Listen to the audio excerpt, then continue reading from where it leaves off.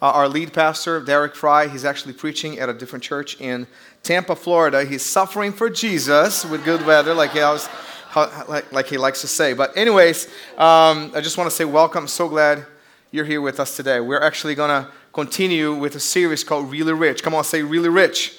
Yeah, we've had an amazing worship experience. Let's give it up for the worship team. It is so good. And I'm usually the guy behind the piano, and for me to actually be able to just be sitting in and just taking it in, it's awesome. You guys have no idea how awesome that is. But anyways, we're going to continue with our series, Really Rich. And yes, we're talking about what? Money. Money.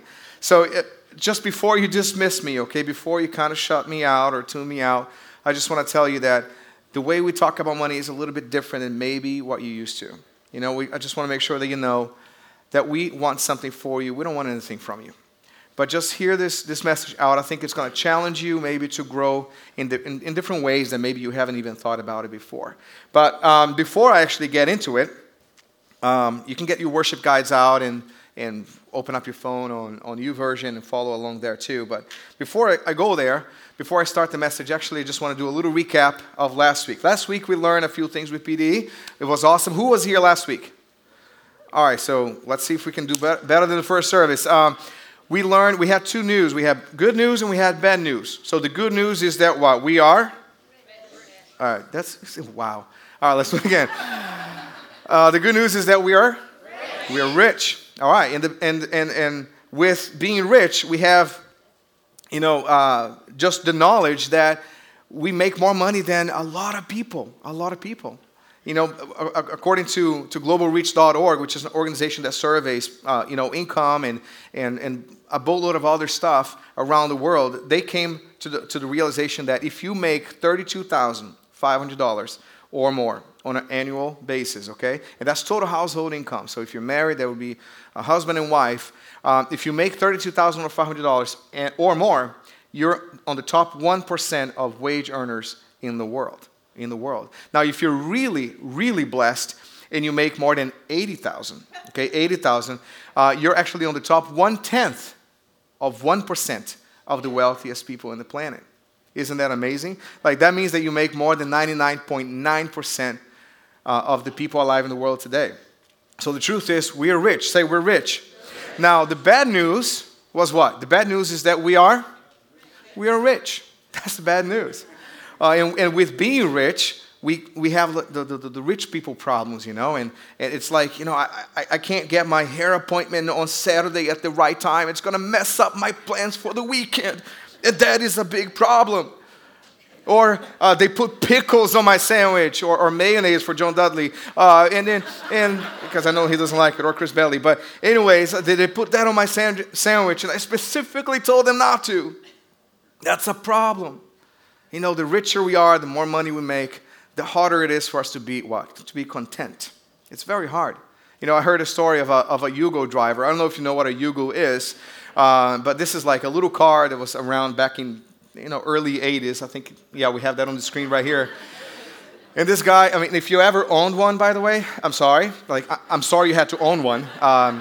To my knowledge, I was reading a little bit about it. It's one of the worst cars ever to make into production. That's what I read.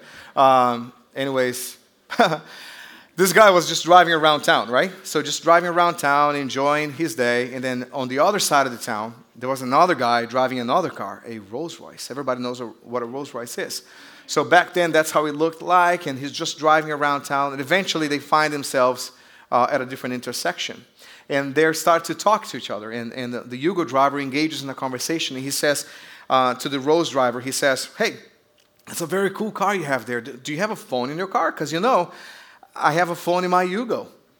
And then the Rolls driver says, "Of course I have a phone." All right, now listen. This is a Brazilian guy talking in English, trying to do a British accent, okay? So give me some credit. So, which I know is probably the worst accent ever. But anyways, so he says, "Of course I have a phone in my car." And then the Yugo driver says, "Okay, that's good. That's cool. Now let me ask you this. Do you have a fridge in your car? Because I have a fridge in the back seat of my Yugo."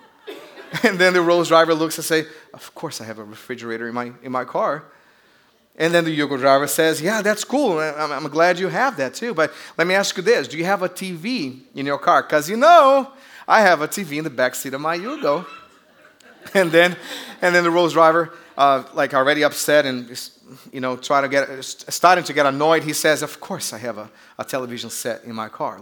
Rolls Royces are the most luxurious cars in the world. And then the Yugo driver said, okay, that's cool that you have that, but let me ask you this. Do you have a bed in your car? Because, I have a bed in the back of my Yugo. And then the Rolls-Royce driver, he gets upset and he just drives off and goes straight to the dealer. Then he gets there, he demands that they put in a bed because he didn't have a bed in his car. So next morning, he actually gets there, he finds the car, and of course there's a bed, with all the fine materials, worthy of a Rolls-Royce. And then he drives around town looking for the Yugo driver, and drives until he actually finally finds the Yugo driver. And so he gets there, and he gets out of the car, and the Yugo driver was in the car, but the windows were all foggy from the inside. So he knocks, no answer. He knocks, no answer. He knocks the third time. And then the Yugo driver opens up the window and puts his head out, soaking wet. And then he says, what? And then the Rolls Royce builds up, very arrogantly, and he says, I have a bed in my car. And then the Yugo driver said, you got me out of the shower for that? For rich people, it's very hard for us to be content, isn't that right? Now, the problem is that we know that we're rich. Statistically speaking, we're rich, but the problem is that very often we don't feel rich. Isn't that right? We don't feel rich. It doesn't matter how much money you make, it doesn't matter what you have, we don't feel rich. And today, that's what we're going to be talking about. We're going to be talking more about on the hard side of the equation. Why don't we feel rich, even though we are? We are so blessed to be in this country. We're so blessed to have the freedom that we have, freedom to make money, freedom to, start a business and grow, freedom to worship. There's so many freedom things, and we're so rich to be in this country, but yet, very often we don't feel rich. So I'm going to be titling this message, Money Trap. Say, Money Trap. Money Trap. The serious big idea is actually, we are really rich to what? To be really generous. But it's actually very hard for us to be generous if we don't feel rich, even though we are rich, but we don't feel rich. And if I don't feel rich, I actually feel that I can't afford to be generous. Everything that comes in, I have to actually hold on to it because it's all about who? It's all about me. All right? So the love of money is very deceitful. That's the today's big idea is the love of money, and we're going to get into it very shortly. Today's key text is found in Matthew 13, when just as a little background, Jesus is actually sitting on a boat and just teaching a boatload of people, and no pun intended. So he's just teaching a lot of people, and his disciples were there too, and he's just telling people parables like he used to do. So he's talking about the parable of the sower, and the sower is actually just throwing some seeds, and some fell along the path, and the birds came and ate it up. Some fell on rocky soil, very shallow soil, and it grew up, but then it died very quickly, and some fell among the thorns. And that's verse 7 out of chapter 13, and that's exactly where we're going to be talking a little bit more about today, is the seeds that fell among the thorns. And that is actually, the seed is actually the Word of God, okay, as an interpretation, is the Word of God. And the way that this verse reads is this.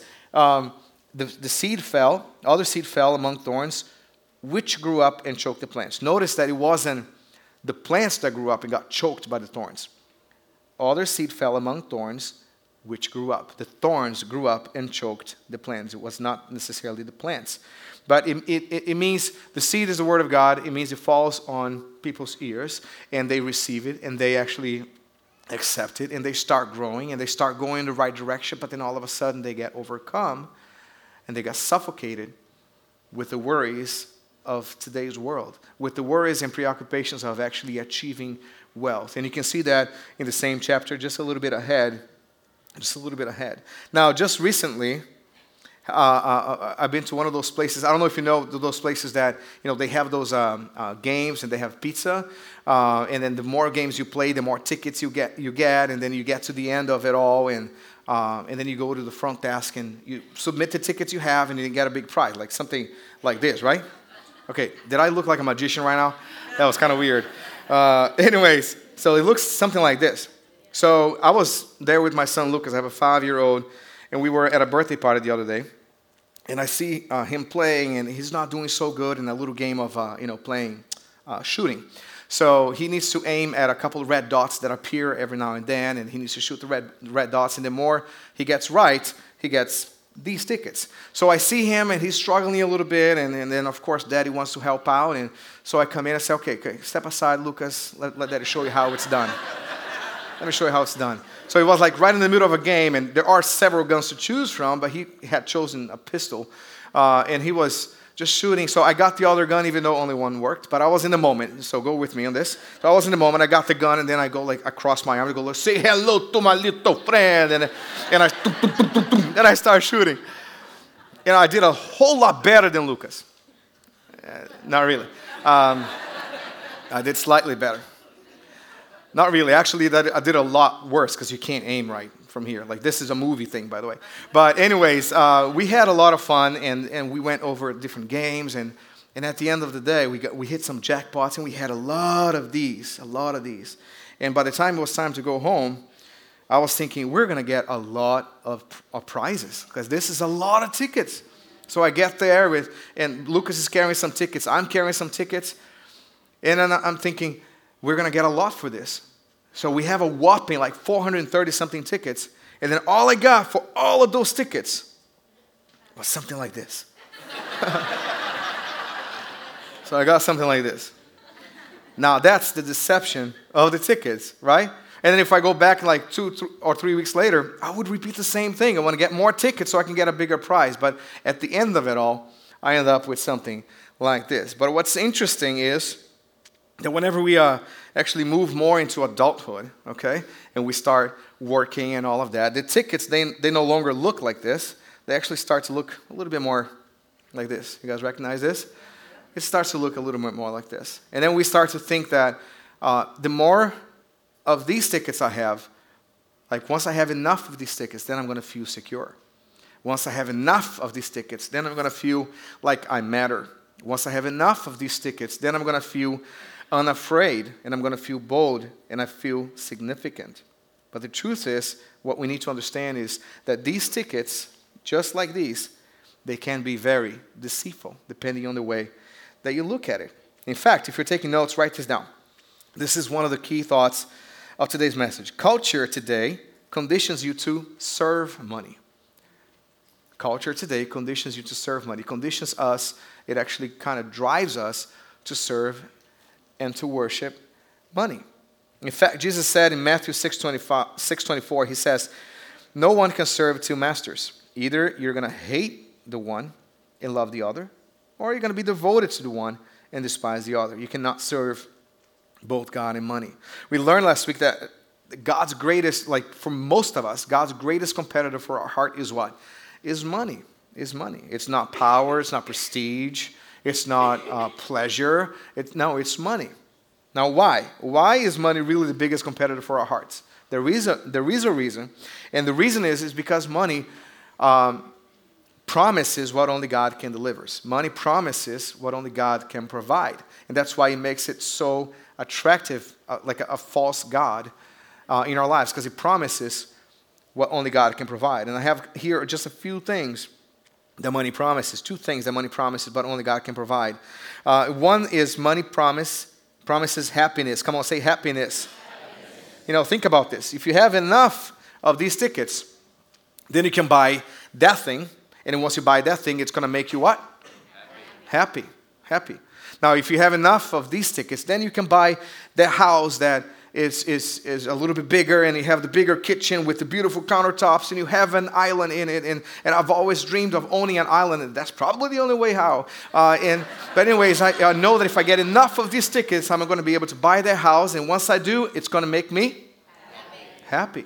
If I have enough of these tickets, then I can afford that car that has a sunroof thing that I will likely open like once or twice every 3 years. But still, I want that because that's going to make me happy. Like once I have enough of these tickets, I can get my hair done more often. Ladies in the house, you guys can get your nails done more often. And ladies, we know that you guys do this for each other. We know that you do your nails for each other. Like I've never once heard a guy say, "Hey, did you see the set of nails in that girl?"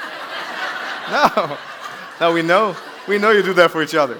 They never say like, "I wonder if they're real or fake." No, they never say that. They never say that. We know you do that for each other. But anyways, the more of these we have, the more of all of that we can do, and then we're going to be what? Happy. So money promises happiness, but only God can provide. But the real deal is this. Look, we are looking for happiness, and money actually does bring those things, and we can do more things if we have more money. But the truth is, our heart is not longing for happiness. Our heart is longing for joy, and joy can only be found in God. Happiness comes from the word happening. It's whatever is happening. It's circumstantial. It's not constant. It's not sustainable. Now, joy is sustainable. Joy is constant. And true joy can only be found in God. But money distorts that idea in our minds. And it promises happiness, but only God can provide true joy. Amen? All right, so the next thing. So money promises happiness. And the next thing is money promises security. Say security. Now, the Bible says in Proverbs 18:11, it says, "The rich think of their wealth as a strong defense. They imagine it to be a high wall of safety." We often think that if we have enough of these tickets, we are secure. We're secure. I mean, I can have a pile of these like that, and like that, and like that. And the more I have, I feel that I can keep the bad things away because I have some power right here. And we have a tendency of thinking like that. But the truth is, whenever something big happens, whenever a loved one gets sick, whenever our business or the stock market or the real estate market crashes, all of a sudden this disappears, then all of a sudden we're left with nothing. We will end up blaming God. We become heartbroken. We blame God for it. You know why? Because we are trusting the stack and we're not trusting God. Because we're trusting the stack. Our security is based on how much of these tickets we have, not necessarily on what God has for us. Now it says here, Proverbs 18:11, it says, "The rich think of their wealth as a strong defense. They imagine it to be a high wall of safety." In my house, we play a lot. I have 2 kids, so we play a lot. In my living room, we are constantly fighting crime. Like sometimes I'm Superman, sometimes I'm Spider-Man, or whatever other superhero there is. And every now and then we have to, call from outer space, the rescue bots to try to help us. And, I play a lot with my kids and I have a lot of fun. But the truth is, this is all what? Pretend, right? So we're imagining these things. And this is what the Bible says. It's so interesting. The word chosen here. The rich think of their wealth as strong defense. They imagine it to be a high wall of safety. It's not real. It's really not real. It's just they are deceived at the end. We often think that if we have enough of these tickets, we're secure. The truth is we're not. And in that way, whenever we think like that about money, in that way, we're actually serving money. We're worshiping money. Now, some of you may think that worship is what we do here on Sunday morning. Like we come in, we worship, and then there's a message. Some guy will come up and give you a message. No, worship is not only that. How can you worship money? Do I have to sing a song to it? No, that would be weird. And if you do, please don't do it to a $1 bill. Get a bigger one. But anyways, do I bow down to it? No, that's not how we do it. But it is in other actions that we take that actually shows that we can be serving money. Like if you ever bought something you don't need with money you don't have to impress people that you don't really like. You know what I'm saying? That's an indication that we may be serving money. We have that pressure of having more and more. If we this is going to may sting a little bit, but if we cheat on our taxes, if we just tell the IRS that we made a little bit less money, so that way I can pay a little bit less taxes and then I can have a little bit more of these left in my pocket. We may be under the influence of money. If we are so glad that we were at the supermarket and the people didn't see that we had a very expensive seedless organic watermelon in the cart and we just didn't pay for it, and if we are glad, that means that we are under the influence of money. Or if we are at the theme park and then our kid who is 14 years old, passes as a 12-year-old, so we get the kid disco. Come on. If that happens and we're glad, we are under the influence of money. Are you guys with me? What we're doing is we're actually compromising our integrity to get more of these tickets. The less of these tickets I spend, the more they stay in my pocket. The more they stay in my pocket, the more secure I can feel if I have my trust in these things, in the pile. Now, it's easier for whenever you have less of this, it's easier for us to actually trust God. Because we know that if I have just a little pile like this, I know that if something happens, this is not going to get me very far. But the bigger the stack is, the more tempted we are to actually transfer our trust to the stack of money and not necessarily to trust God. So I want to show you a couple of three problems that we have, or symptoms, let's say. And this is something that I encourage you to just, listen in and self-analyze, okay? Just examine yourself as I'm talking about this. But the Bible says that the love of money is the root of all kinds of evil. Money itself is neutral, right? Money is neutral. It's not good, it's not bad. Just money is just a tool. But it's also a magnifier, okay? Magnifier makes things bigger as you look through it. It's a magnifier. It makes you more of what you already are, basically. That's what money is. Now, the love of money, the Bible says, is the root of all kinds of evil.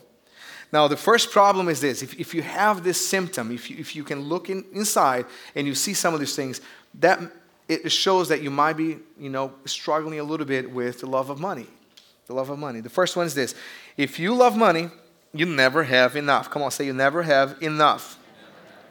Ecclesiastes 5:10 says this. Whoever loves money never has enough. Whoever loves wealth is never satisfied with their income.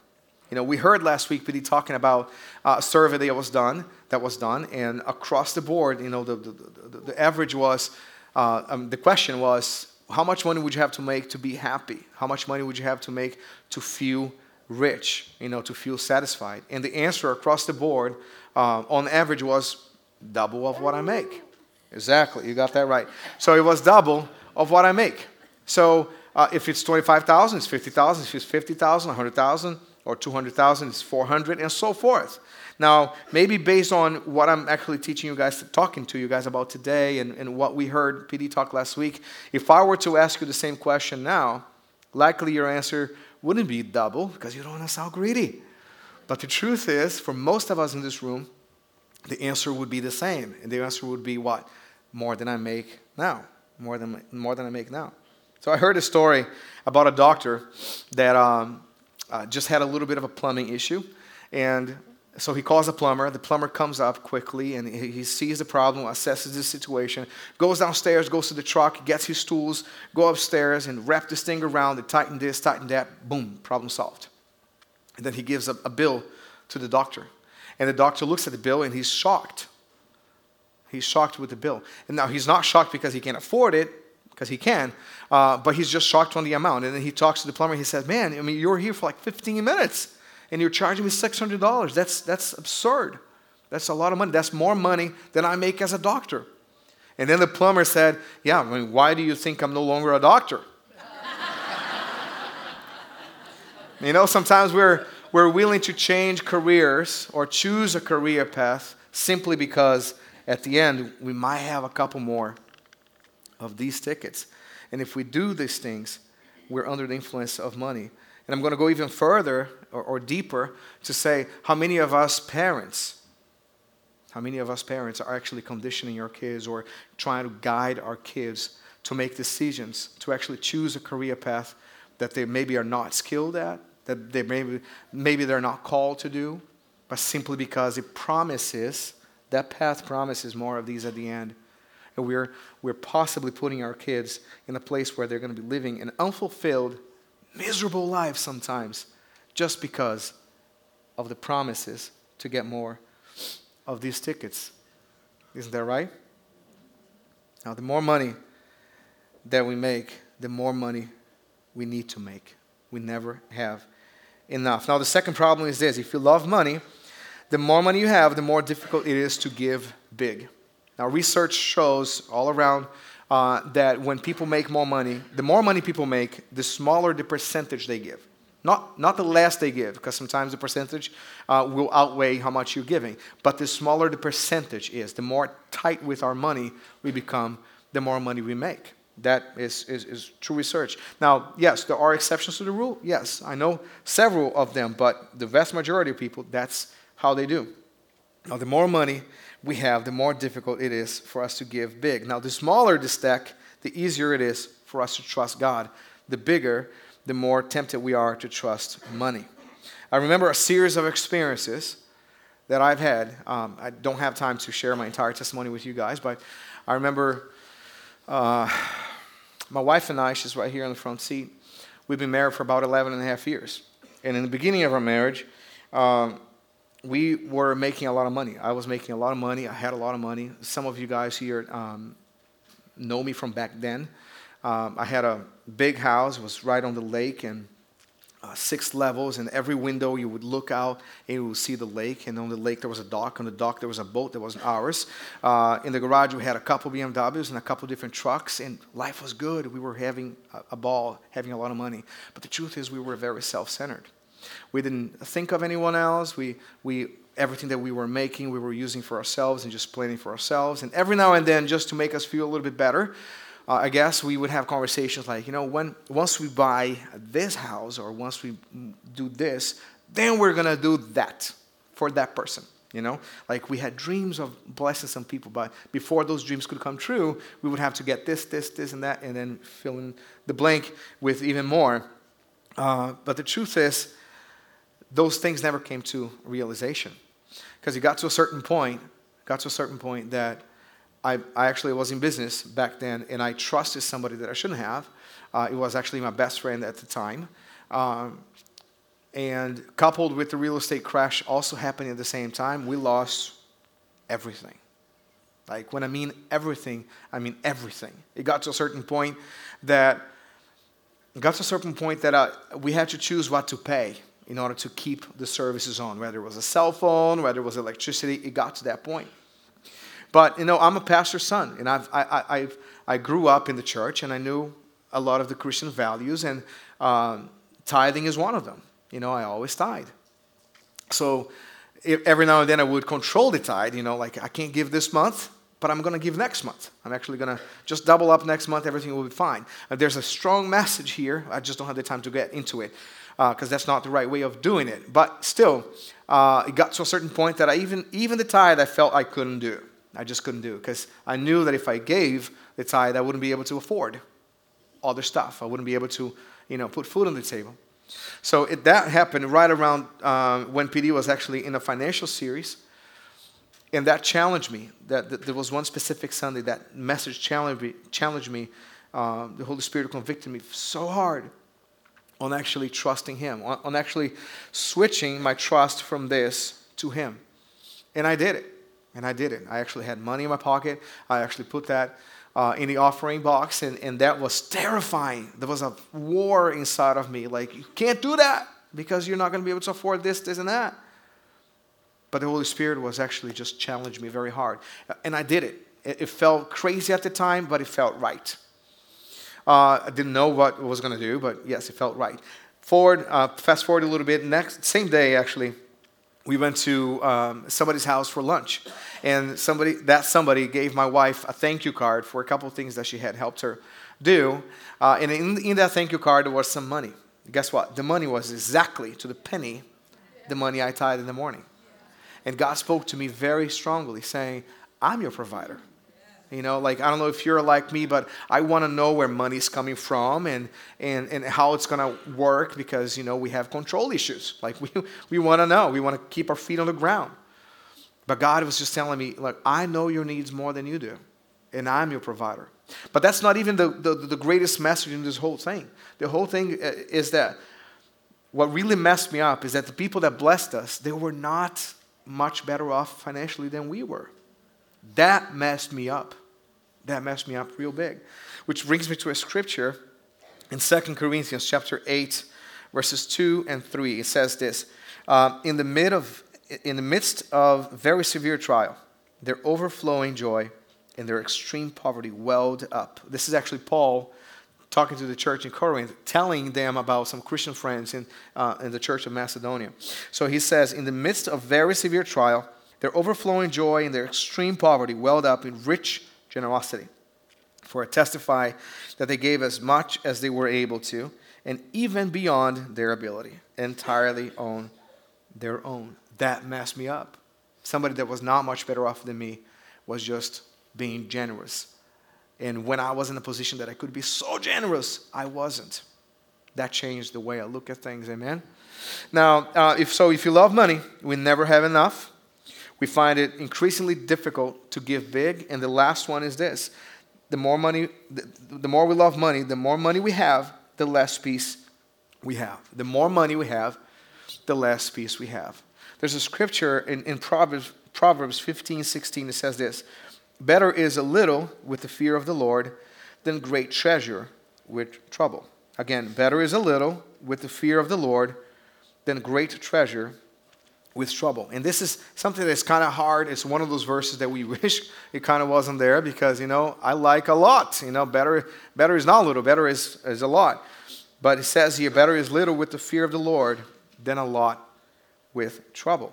There's this guy that handles money for other people, like he's a financial advisor. And he only has just a few clients, okay, few very, very big clients. They're billionaires, and his job is actually to ensure that their wealth is distributed in a way and invested in a way that it will provide everything they need, but then also it will bless generations to come. Now, like $1 billion is a lot of money. I know that you guys know your numbers, so yes, 1,000, you add 3 zeros, you got 1 million, and then another 3 zeros, you got 1 billion, and 1 trillion, 1 quadrillion. Good, you know your numbers. But I venture to say that a lot of us in this room, we don't necessarily fully know the acquisition power of $1 billion. $1 billion is a lot of money. So this guy was actually asked in an interview, he was asked, if you could have that amount of money, would you? Would you like to have that kind of money? And the answer was, without any hesitation, he says, absolutely not. Absolutely not.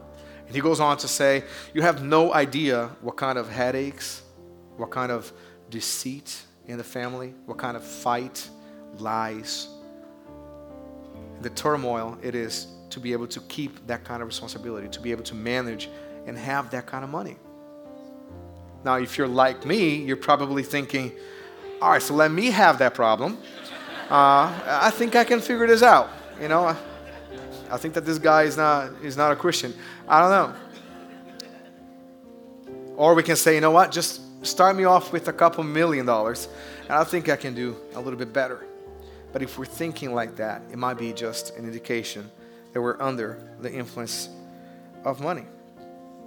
Under the influence of money. Now, let me be a little more direct with you, and I hope this doesn't offend you, but I'm saying this because I love and I care for you. Many of you here today make more money than your parents ever did. Many of you here today make more money than you ever thought possible. Maybe you're so successful in your career, so successful in your business that you're making more money than you never even imagined that you would make. But still, you're financially strapped. You feel like you're always like this. You can't breathe. Because the more you get, the more you have to make in order to maintain what you got. What you need to understand is that there are people around you that make maybe a third of what you make. And they don't have nearly the financial pressure that you have. They're not nearly financially strapped like you are. And the reason is because they actually learn how to live beneath their means. The reason is that when you receive everything that you receive, every blessing that you have, every paycheck or every whatever, anything and everything that comes your way, you see it as yours and you consume it all. And then you have the problem because you're in stress, in financial stress, and then you think that the more money you make, you just need more money. So if I can make a little bit more money, I can probably turn this thing around. But then when you make more money, you end up consuming it all, and then that just grows bigger and bigger and bigger. And culture today actually conditions us to think that way. That all we need is what? Is more money, is more money. If I have more money, I can solve this issue. If I have more money, I can pay this off and get this off of my back. But let me tell you something. What we need today, what you need is more of Jesus in your life. It's more of Jesus. It's not more money. It's more of Jesus. Because Jesus can provide what money is promising, but can't. Jesus can provide. Now you may push back and say, well, Jesus can't pay my bills. Yeah, I mean, he's not going to write the check, but he can open up your eyes to see where money is going. He can open up your eyes to help you manage your money. Then all of a sudden, when he does that, you realize that, yes, you're rich. You realize that, yes, I can live beneath my means. Then you realize that, yes, I can actually help somebody. And when you help somebody, you're going to be able to feel something inside that maybe you never did. A sense of satisfaction, and you're going to understand that you're living not only to make a living, that you're working not only to make a living, but you're living to make a difference. Amen? Let's stand on our feet.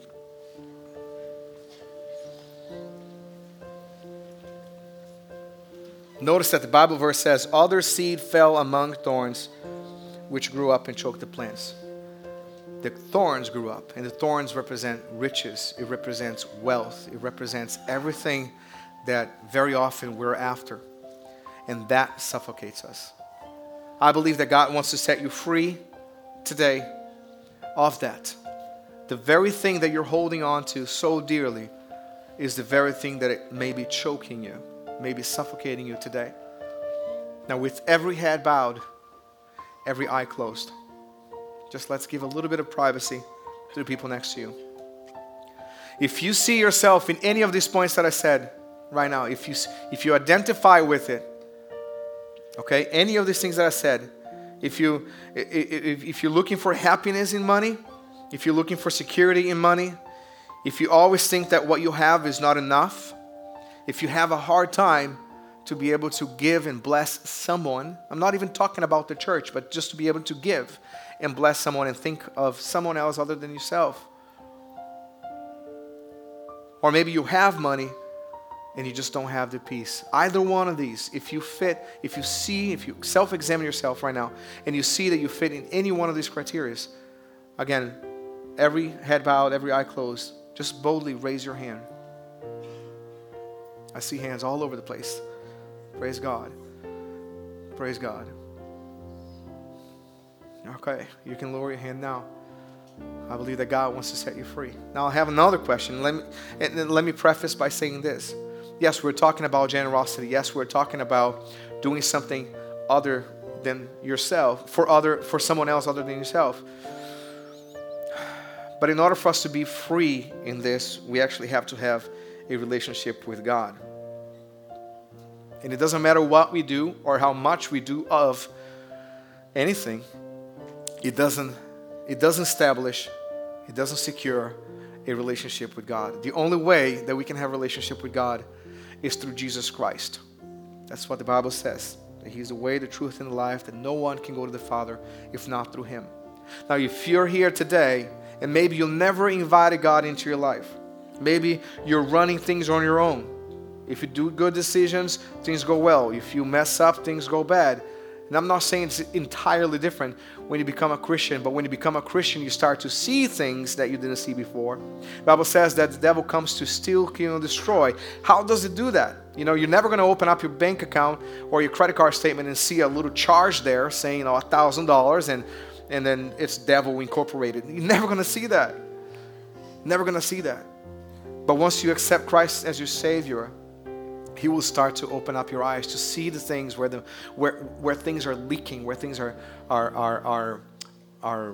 just vanishing from your finances, and then all of the pressure all of a sudden starts to disappear because you start to see differently. If that's you today, if you haven't invited God and Jesus into your heart, and you want to do that today, you want to secure a relationship with God, it's only through Jesus. And if that's you today, again, every head bowed, every eye closed, if that's you today, boldly just raise your hand. Thank you. I see your hand. I see your hand. I see your hand. I see your hand in the back. Thank you. You in the back as well. Thank you, sir. Thank you, ma'am. If you're online, you can do the same thing right now. You can just raise your hand as a sign of surrendering Now, the entire church, pray this prayer with me. Say, Jesus, I am tired of trying to make it on my own. God, I invite you into my heart. And I ask you to take the lead on everything that I do. I accept your sacrifice on the cross as payment for all my sin. It's the only way that I can be in relationship with you. So I invite you into my heart. Dwell in my heart. And I will serve you from this day forward. Now, believing in this, just saying this prayer doesn't save you, but believing in it will. So I pray that God will actually seal this prayer in heaven right now. And from now on, God is going to start to show you things. He's going to start to open up your eyes. All right, let me just close in prayer. Father God, thank you so much, Lord, for everyone that is here today.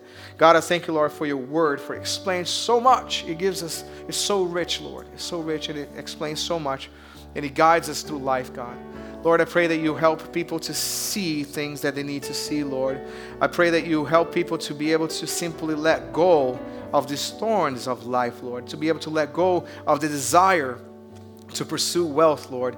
And that they may transfer, Lord, their security. That may transfer their trust to you, because you're the only one that can provide everything, Lord. You're the only one that can provide everything for our enjoyment. In Jesus' name, thank you, Jesus. Thank you, Jesus. Come on, let's give God a big hand.